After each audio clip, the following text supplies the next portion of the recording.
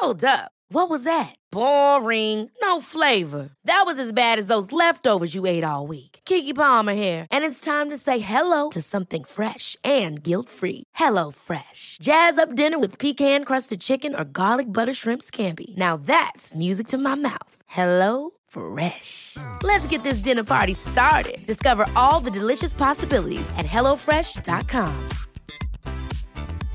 Jewelry isn't a gift you give just once. It's a way to remind your loved one of a beautiful moment every time they see it. Blue Nile can help you find the gift that says how you feel and says it beautifully, with expert guidance and a wide assortment of jewelry of the highest quality at the best price. Go to BlueNile.com and experience the convenience of shopping Blue Nile, the original online jeweler since 1999. That's BlueNile.com to find the perfect jewelry gift for any occasion. BlueNile.com.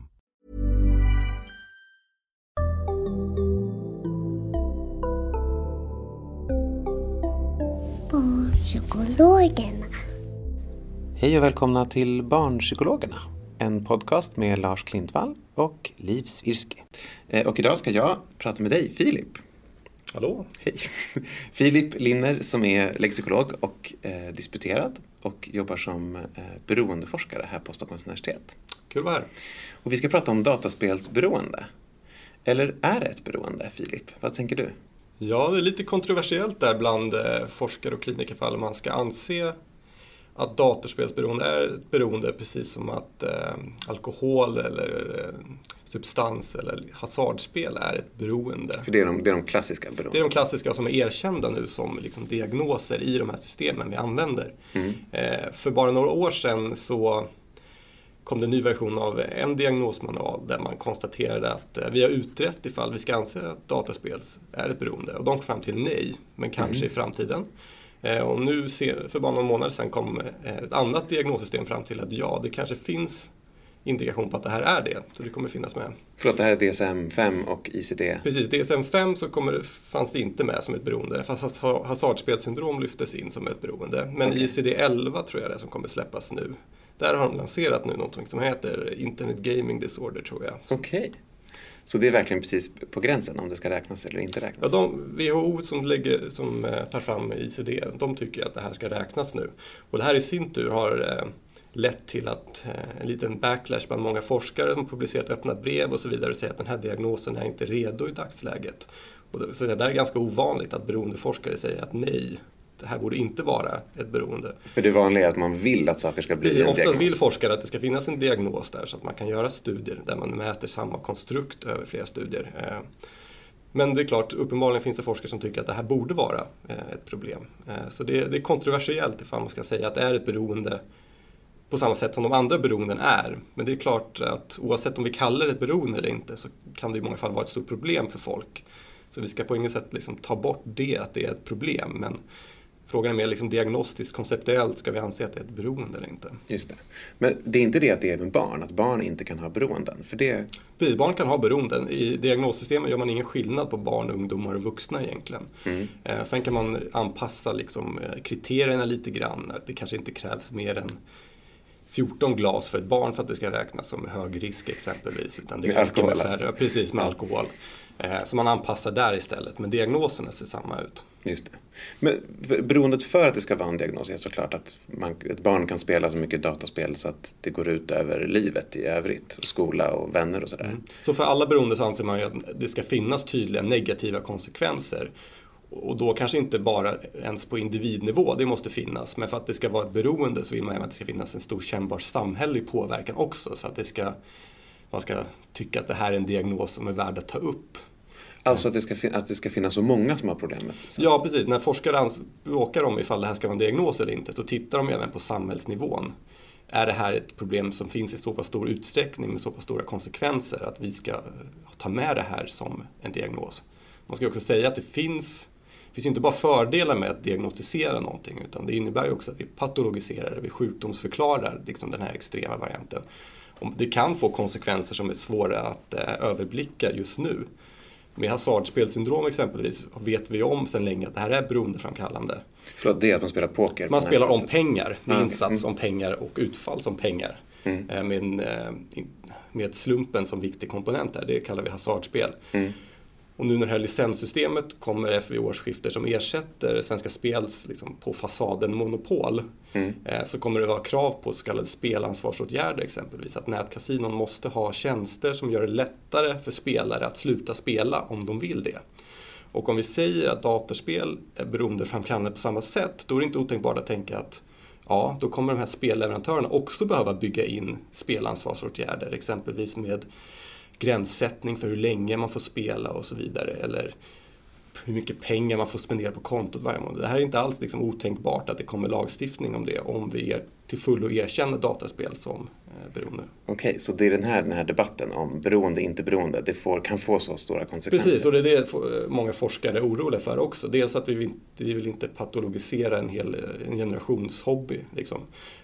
Och jag menar, när vi lyfter in det som diagnos, då börjar vi prata liksom, kan läkemedelsbehandling bli aktuellt? Vi kan till och med prata om liksom, lagen om vård av missbruk och så vidare, tvångsintagning. Jag säger inte att det här kommer att hända, men när det väl blir en psykiatrisk diagnos så öppnar det upp för väldigt mycket. Just det. Så man blir LVM-ad för att man spelat WoW för mycket. Jag skulle inte säga att det är troligt, men det skulle finnas på pappret. Okay. Om vi till fullo erkänner det liksom även lagligt som en missbruksdiagnos.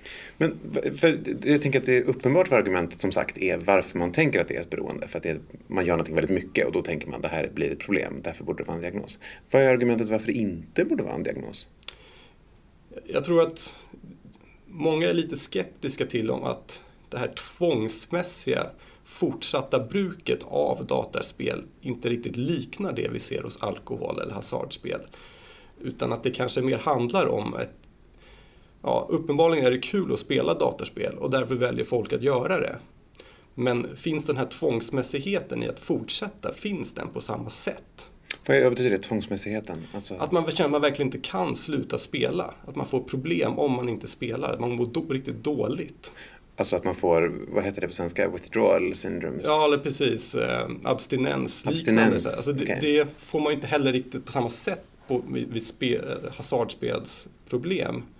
Men där finns det andra likheter. Exempelvis att man måste det är vanligt att man börjar spela om högre och högre summor. För att man liksom vänjer sig vid den här lilla kicken man får av liten insats. Frågan är om det också finns bland dataspel. Vi vet ju att folk mycket väl kan börja spela längre och längre. Alltså vi ändrar på durationen. Men det är inte så att folk byter datorspel riktigt för att få nå en högre nivå av kickar eller så vidare. Så det är lite oklart ifall det... Just, man börjar med MS-röj och sen levlar man upp. Precis, det där verkar ju inte riktigt ske. Okay. Utan snarare hittar man ett spel som man tycker om och så kanske man tycker om att göra det så pass mycket att man spelar väldigt mycket under perioder. Och då är frågan kanske egentligen inte så mycket ifall det här är ett beroende, utan är det tillräckligt likt de andra beroenden i hur det ser ut. Och så kan man alltid jämföra med andra saker vi i vardagen brukar prata om är beroendeframkallande. Vi vet att många personer lägger väldigt mycket tid på att träna exempelvis. Kanske till och med så pass mycket, även bland ungdomar, att skolan blir lidande och så vidare. En person som tränar i 4 timmar, den personen är beroende av det. Och det skulle du säga att man inte är då? Ja, eller man kan på sätt och vis kanske likställa det här på många sätt med dataspelen om man tänker att det är en hobby, någonting folk tycker om att göra. Och sen kan det få negativa konsekvenser. Så på det sättet så de kanske är lite beroendeframkallande den aspekten. Och så måste man också tänka då att finns de här andra kriterierna för beroende. Och det är det som är lite kontroversiellt. Just det, och då är det här med att man får abstinensbesvär, vad sa du mer? Ja, någon slags abstinensliknande i alla fall. Någon slags habituering som vi säger, att man vänjer sig vid de små kickarna och söker allt högre form av kickar. Och den här tvångsmässigheten, liksom att man verkligen känner med hela kroppen, nu måste jag spela. Men jag tänker att som förälder och säkert som lärare också så kan man ju tänka att barnet får problem av att de spelar för mycket dataspel. Att man tycker att det finns det klassiska diagnoskriteriet med kliniskt signifikant lidande. Men det måste ju dataspel uppfylla också. Det är liksom ingen som ifrågasätter att det orsakar problem. Verkligen inte. Och det kan inte vara nog tydlig med. Utan det blir mer en konceptuell fråga då kanske med vissa samhällskonsekvenser ifall vi ska anse att det är ett beroende eller inte. Eller bara liksom ett problembeteende. Just det, som någonting man gör för mycket av helt enkelt. Hur är det med liksom söker barn hjälp för att de känner att de spelar för mycket och inte kan sluta? Den bilden vi har av hjälpsökande är att det nästan bara är föräldrar som söker. Och det är intressant i sig, kan jag tycka. Här är en liten fråga om hur det kommer ut om 10 år, det vet man inte riktigt.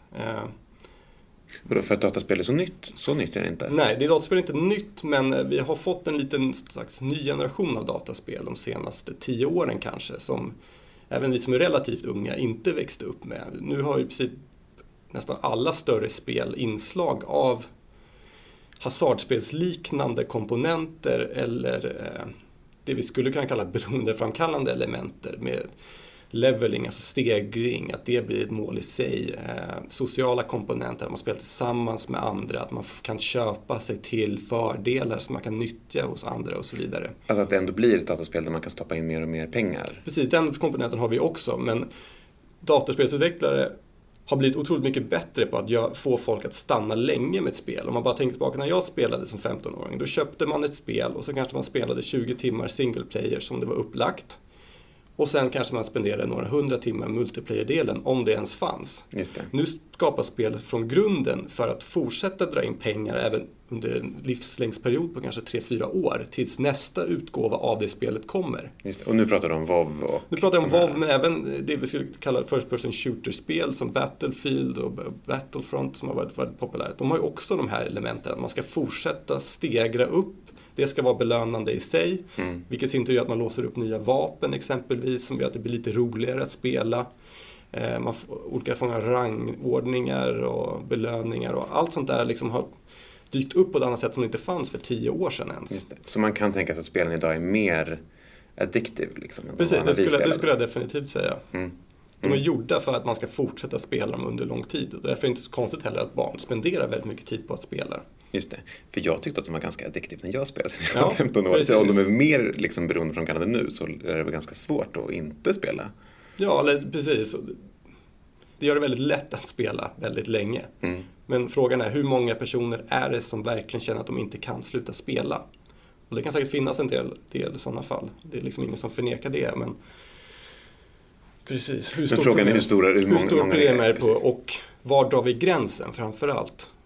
Men det låter som både du och jag har en historia av att vi har spelat och sen inte gör det lika mycket. Precis. Mindre i alla fall. Och där är ju också en annan aspekt om man tänker så här att dataspelsberoende ska anses vara ett beroende eller inte. Med alla andra beroenden så kommer liksom brukaren till slut till en punkt oftast där de själva söker hjälp. Det är lite oklart ifall det sker i någon större utsträckning idag. Och vad händer liksom när livet förändras? Alltså folk som dricker mycket alkohol exempelvis när de är under tonåren har vi sett väldigt robust att de fortsätter dricka när de är 25, 30 och så vidare. Folk som spelar datorspel, vad händer med dem när de slutar gymnasiet och måste börja ta ett jobb eller börja studera på riktigt? Fortsätter de att spela i samma utsträckning? Om det är så att alla klarar av att minska i takt med att livet förändras, var det verkligen så beroendeframkallande då? Eller var det bara någonting man valde att göra just där och då för att det var roligast? Just det. Och sen märker man ganska snabbt när det inte funkar att ha ett jobb och spela till 4 på natten. Eller då drar man ner på det. Eller att andra liksom förstärkare konkurrerar ut det. Liksom. Att nu plötsligt var det roligare att hänga med kompisarna igen. Eller nu har jag en fru som vill hänga och så vidare. Just det. Det som man inte hade när man var 15. Nej. Exakt. Men Hey, it's Danny Pellegrino from Everything Iconic.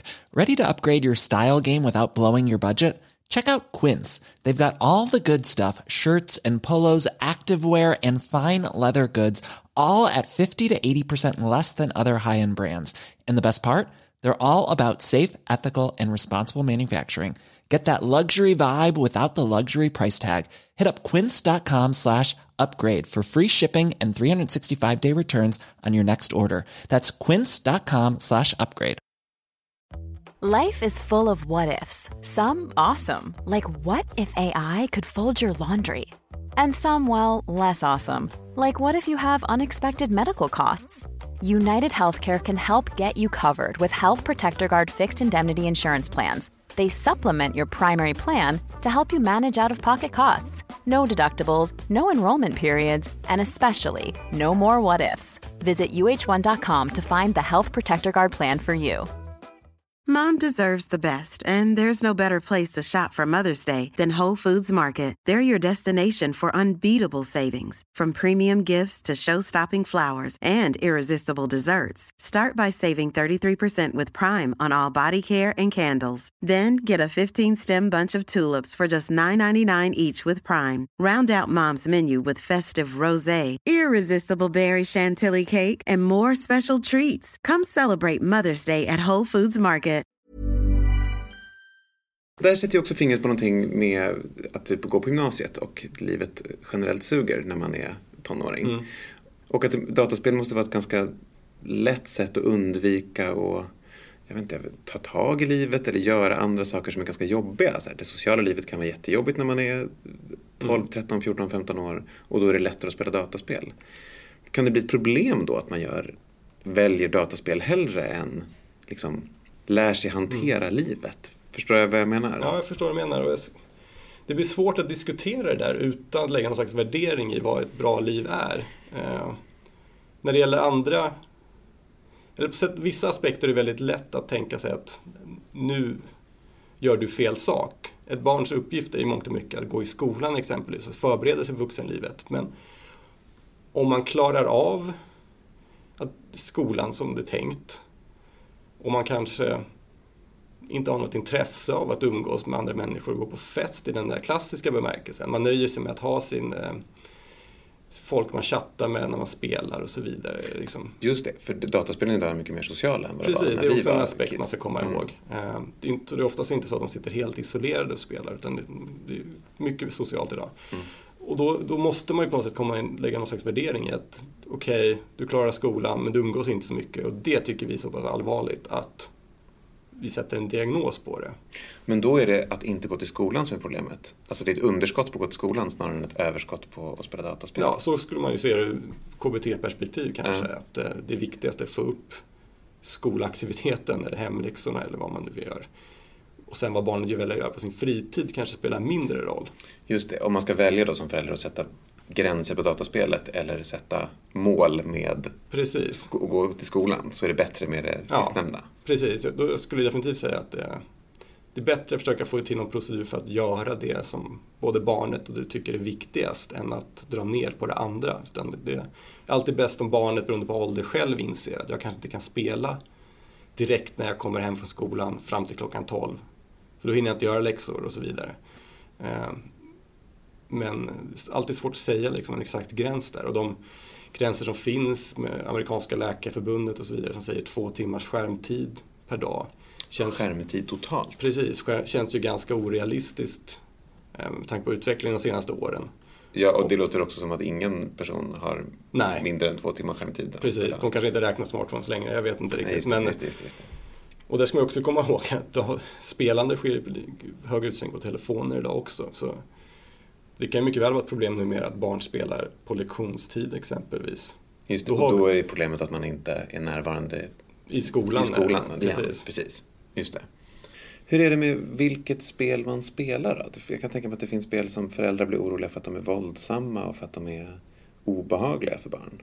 Finns det någon forskning på det? Alltså det har gjorts otroligt mycket forskning på just det här med aggressivitet, för det är någon slags vidareutveckling av den här videovåldsdebatten som skedde. På 90-talet? 80-talet? Precis, jättelångt tillbaka. Det sätter ju också fingret på att varje generation kanske blir rädd för någon ny slags del som de inte själva känner igen. Kommer du ihåg, du för ung för när de stängde av Darkwing Duck från SVT? Ja, det kommer jag inte ihåg faktiskt. Det var sjukt. Men det hände, kan jag säga. Alla barnen var förvånade. Ja, för det var för våldsamt. Precis. Min bild av forskningsläget just kring aggressivitet, utan att vara expert på det, är att det kan finnas väldigt kortvariga effekter där barn blir lite mer aggressiva av vissa sorters spel. Men de är inte långvariga. Vad betyder det att de blir lite våldsamma? Svårt att säga utan att gå in på spel. Men det blir alltid begränsning i hur man lägger upp de här studierna också. Men kanske lite mindre hänsynsfulla. Det tolkar man som aggressivitet. Verbalt typ? Ja, ofta det här blir någon slags liksom, studiemässigt att man är villig att inflikta någon form av liksom, hämnd eller så vidare på en annan person. Men det finns man spelar ett dataspel och sen spelar man ett annat dataspel där man kan välja att vara våldsam eller inte. Det blir någon slags socialt experiment där. Men det är sällan, fysiskt våld kan jag inte komma ihåg det sätt att det är uppmuntrat till. Men liksom aggressivitet som är konceptuellt sett. Aggressivitet menar vi någonting att jag vill åsamka skada på någon annan i något slags syfte. Så ingen tydlig koppling liksom till att det ökar fysisk aggressivitet. Och det är möjligt att det finns studier som visar att på populationsnivå finns det samband, men då är det väldigt svårt att veta vad som är hönan eller ägget. Finns det en viss sorts barn? Vi vet ju att empatisk förmåga kan vi urskilja redan vid tidig ålder exempelvis. Aggressivitet är som högst vid 3 års ålder, för vissa klingar av, vissa gör inte. Förlåt, vad sa du nu? Aggressivitet är som högst vid 3 års ålder. Om man räknar på liksom totalt sett. Men om man går på dagis och tittar på hur barn beter sig mot varandra. De kan slå till varandra och så vidare. Saker du aldrig skulle göra som vuxen. Så om man tittar på ren frekvens av liksom aggressivitet så är den som högst. Våld, alltså pikar vid 3 år? Ja. Okej. Och sen lär sig barn att inte slå folk. För de blir tillsagda varje gång. En liten undergrupp av barnen kommer fortsätta. För de har inte samma förutsättning att lära sig det här, tror man. Och det är de som fortsätter att begå brott i hög utsträckning som vuxna heller. Okej. Men säger det någonting om liksom vilket dataspel ett barn väljer att spela när de är små då? Om de vill spela ett våldsamt dataspel, säger det någonting om barnet? Verkligen inte i den åldern. Det är svårt att se att ett barn skulle komma i kontakt med den typen av spel. Att de överhuvudtaget skulle ha möjlighet att utforska det. Som en del av en större helhet när barnet börjar komma upp i tonåren. Om de visar intresse för det vi skulle kalla liksom hypervåldsspel som ligger utanför de här blockbusterspelen som du ser annonseras i tunnelbanan och så vidare. Om de samtidigt visar intresse för andra våldsamheter så kan man kanske ta en diskussion kring det. Men att ett barn i sig vill börja på skjutspel exempelvis, det är ju helt naturligt. Det gör de flesta barn. Just det. Och våldet i dem är liksom inte riktigt, det är inte våldet som är i fokus. Nej, precis. Man kan ju jämföra det med paintball eller kanske till och med leka cowboy-indianer som barn gjorde när de var så. Alltså våldet blir bara en liten del av någon slags större narrativ, alltså ett sportselement. Just det. Men man skjuter folk på distans så att säga, man kanske ser någon blodsdroppe och så vidare, men det är inte värre än att kolla på vissa filmer som kanske har 13 års gräns och så vidare. Just det. Vilka filmer har 13 års gräns? Star Wars? Nej. Ja, bland annat. Där skjuter ju folk med varandra med vapen. Man ser inget blod, eller väldigt lite. Och det är används bara som ett sätt att bygga upp en story. Just det. Det är spänningselementet, det är inte våldet. Det är spänningselementet, ja. Och det är det sportsliga elementet som man vill åt i de här skjutspelen. Folk tävlar ju det här i e-sport. Att vara duktiga på att... Det man tävlar i, man skulle lika gärna kunna skjuta liksom, ankor på tivoli. Alltså det sportsliga ligger i att se till att siktet är på rätt pixel och att man trycker på rätt millisekund. Det är det som är det sportsliga. Just det. Fast det är ju roligare att skjuta nazister än att skjuta ankor. Ja, precis. Man bygger ju upp allting kring det här. Att det ska vara en liten story att göra det och att man blir bättre och bättre på det. Just det. Och där kan man ju titta på hur det faktiskt ser ut när man spelar. Jag tycker att alla föräldrar borde titta på sitt barn, hur de faktiskt spelar. De här små glädjekickarna som kommer, de kanske kommer 2 gånger per minut eller någonting i den stilen, oftast i ett skjutspel. Om man tänker sig att är det riktigt data? Är det så ofta? För det händer så liksom små... Ja, jag tänker att en omgång i Battlefield exempelvis kanske 10-15 minuter och en person som är duktig kanske får 30 kills på den tiden. Och det är de här killsen man vill åt, det är det man får poäng för. Då dyker det upp på skärmen. Precis. Och om det sker i någorlunda jämnt tempo så snackar vi liksom 2 gånger per minut. Och resten av tiden är ganska slentrianmässigt går runt. Men det är det här, jag blev duktig, där lyckades jag med det. Det är det som är det förstärkande i spelet i mångt och mycket. Just det. Och om det är våld eller det är någonting annat, det är inte det centrala. Det skulle jag säga, det är väldigt få personer som njuter av det. Och eftersom det sker så pass ofta så är det svårt att inte liksom tappa det ganska snabbt. Utan det glider väldigt snabbt över till det här sportsliga. Men hur är det med om man har ett barn som man tycker är för litet för ett spel som är våldsamt? Alltså på samma sätt som man inte skulle låta ett litet barn titta på en våldsam film. Ja. Hur tänker du om det? Att man vill begränsa tillgången för ett barn på våldsamma spel? Det tycker jag är helt rätt. Alltså, vi har ju åldersgränser på ett spel också, även fast de inte följs så väl. Ja, det är inte som jag vet inte, bio. Jag vet inte om de följs heller. Men... Ja, på bio får du egentligen inte komma in på 15-årsfilm om du inte är 15 exempelvis. Vi har inte alls samma förmåga att kontrollera tillgången till spel på det sättet. I viss mån kan föräldrarna göra det om det är föräldrarna som skapar kontot och så vidare. Men du tycker att det är rimligt att inte låta barn spela vilka spel som helst utifrån våldsinnehåll? Jag tycker att man kan... Bästa vore man själv kan bilda sin uppfattning om hur det ser ut. Och om alla andra barn i klassen spelar det här spelet så kanske det är ett tecken på att det inte är så farligt. Om lärarna får säkert signal om det också. Men är det för att det finns forskning som tyder på att våldsamma spel gör barn våldsamma? Är det därför som du tänker att man ska vara noga med? Nej, det sambandet finns ju inte riktigt. Men jag tänker att man kan ha lite common sense bara. Och framförallt ska man undvika den extrema varianten att väldigt unga barn får tillgång till väldigt våldsamma spel. Av den anledningen, inte att det gör dem aggressiva nödvändigtvis, utan att de kan må dåligt av det. Att de inte förstår sammanhanget. Just det, okej. Så det finns inte någon forskning som tyder på att dataspel kan göra barn våldsamma, men det finns fynd hit och dit. Precis, det finns fynd hit och dit som angående just det ifall de gör dem våldsamma. Men det är klart att barn kan må dåligt av att få se vissa saker och känna att det var de som orsakade det. Så man vill inte, av den anledningen vill man kanske inte att barn ska spela alla sorts spel. Men nu pratar vi ganska unga åldrar. Så fort barn kommer upp i 13-14 års åldern så har de ganska bra förståelse för hur saker hänger ihop. Och kan välja själva vilka spel de spelar helt enkelt. Ja, alltså det är ju inte alls något konstigt att 13-åringar kör skjutspel exempelvis. Just det. Vad landade vi med om dataspel kan bli ett beroende eller inte? Vad tycker du? Jag skulle säga att det är framförallt en liksom konceptuell fråga för forskare lite ifall det är ett beroende eller inte. Men det får ganska stora samhällskonsekvenser och det befinner oss just nu att vi kanske inte riktigt... Vissa saker som säger att det är det och andra saker som säger att det inte är det. Men jag tycker att oavsett så ifall man har ett barn där man känner att det här spelandet tar så pass stor del av livet att det får negativa konsekvenser och barnet själv i någon mån inser det. Och med negativa konsekvenser menar du skola eller... Ja, eller umgänge eller någonting i den stilen. Man ska inte stirra sig blind på en sak tycker jag kanske, utan lite bredare liksom, negativa konsekvenser. Ett barn som bara sitter hemma och spelar från att de slutar skolan till klockan 12 varje dag, är trött, kan inte gå upp och så vidare. Då har ju liksom konkret ut allt. Då tycker jag att man ska ta kontakt med vården kanske för att prata om vad det finns för möjligheter.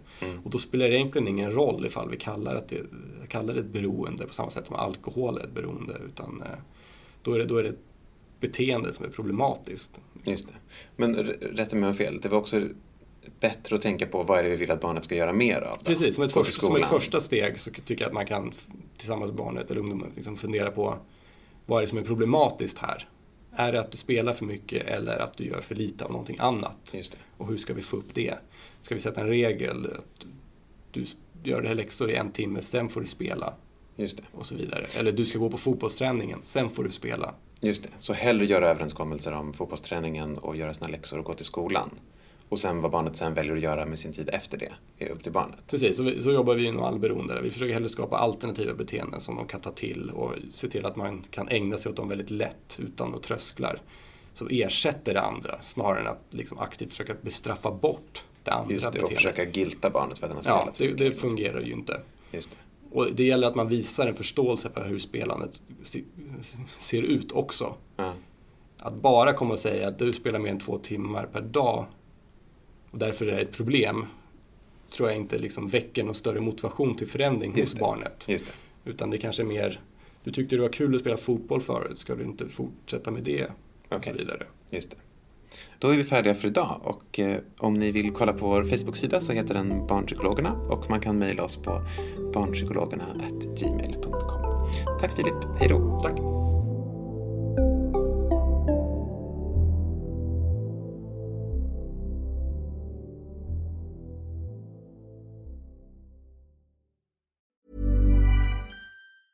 Hey, it's Paige DeSorbo from Giggly Squad. High quality fashion without the price tag. Say hello to Quince.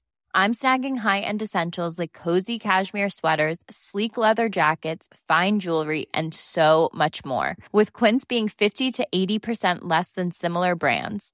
And they partner with factories that prioritize safe, ethical, and responsible manufacturing. I love that. Luxury quality within reach. Go to quince.com/style to get free shipping and 365-day returns on your next order.